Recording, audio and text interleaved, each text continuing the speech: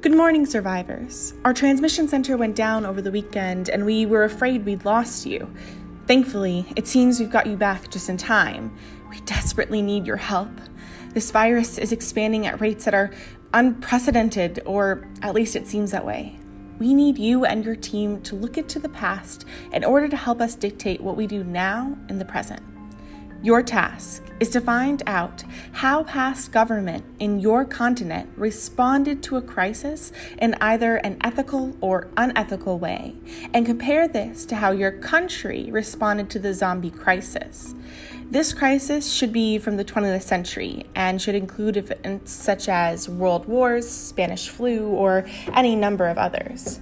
You must stick to the continent that your team is on. So the US, North and Central America, Russia, Europe, South Africa, Africa, and China, Asia. No two people in your team can look at the same country, for we need as much information from as many countries as possible. After making your detailed comparison, you must explain how your country and government can learn from this connection. Were these responses appropriate and necessary, or so unethical as to be worse than allowing the crisis to continue?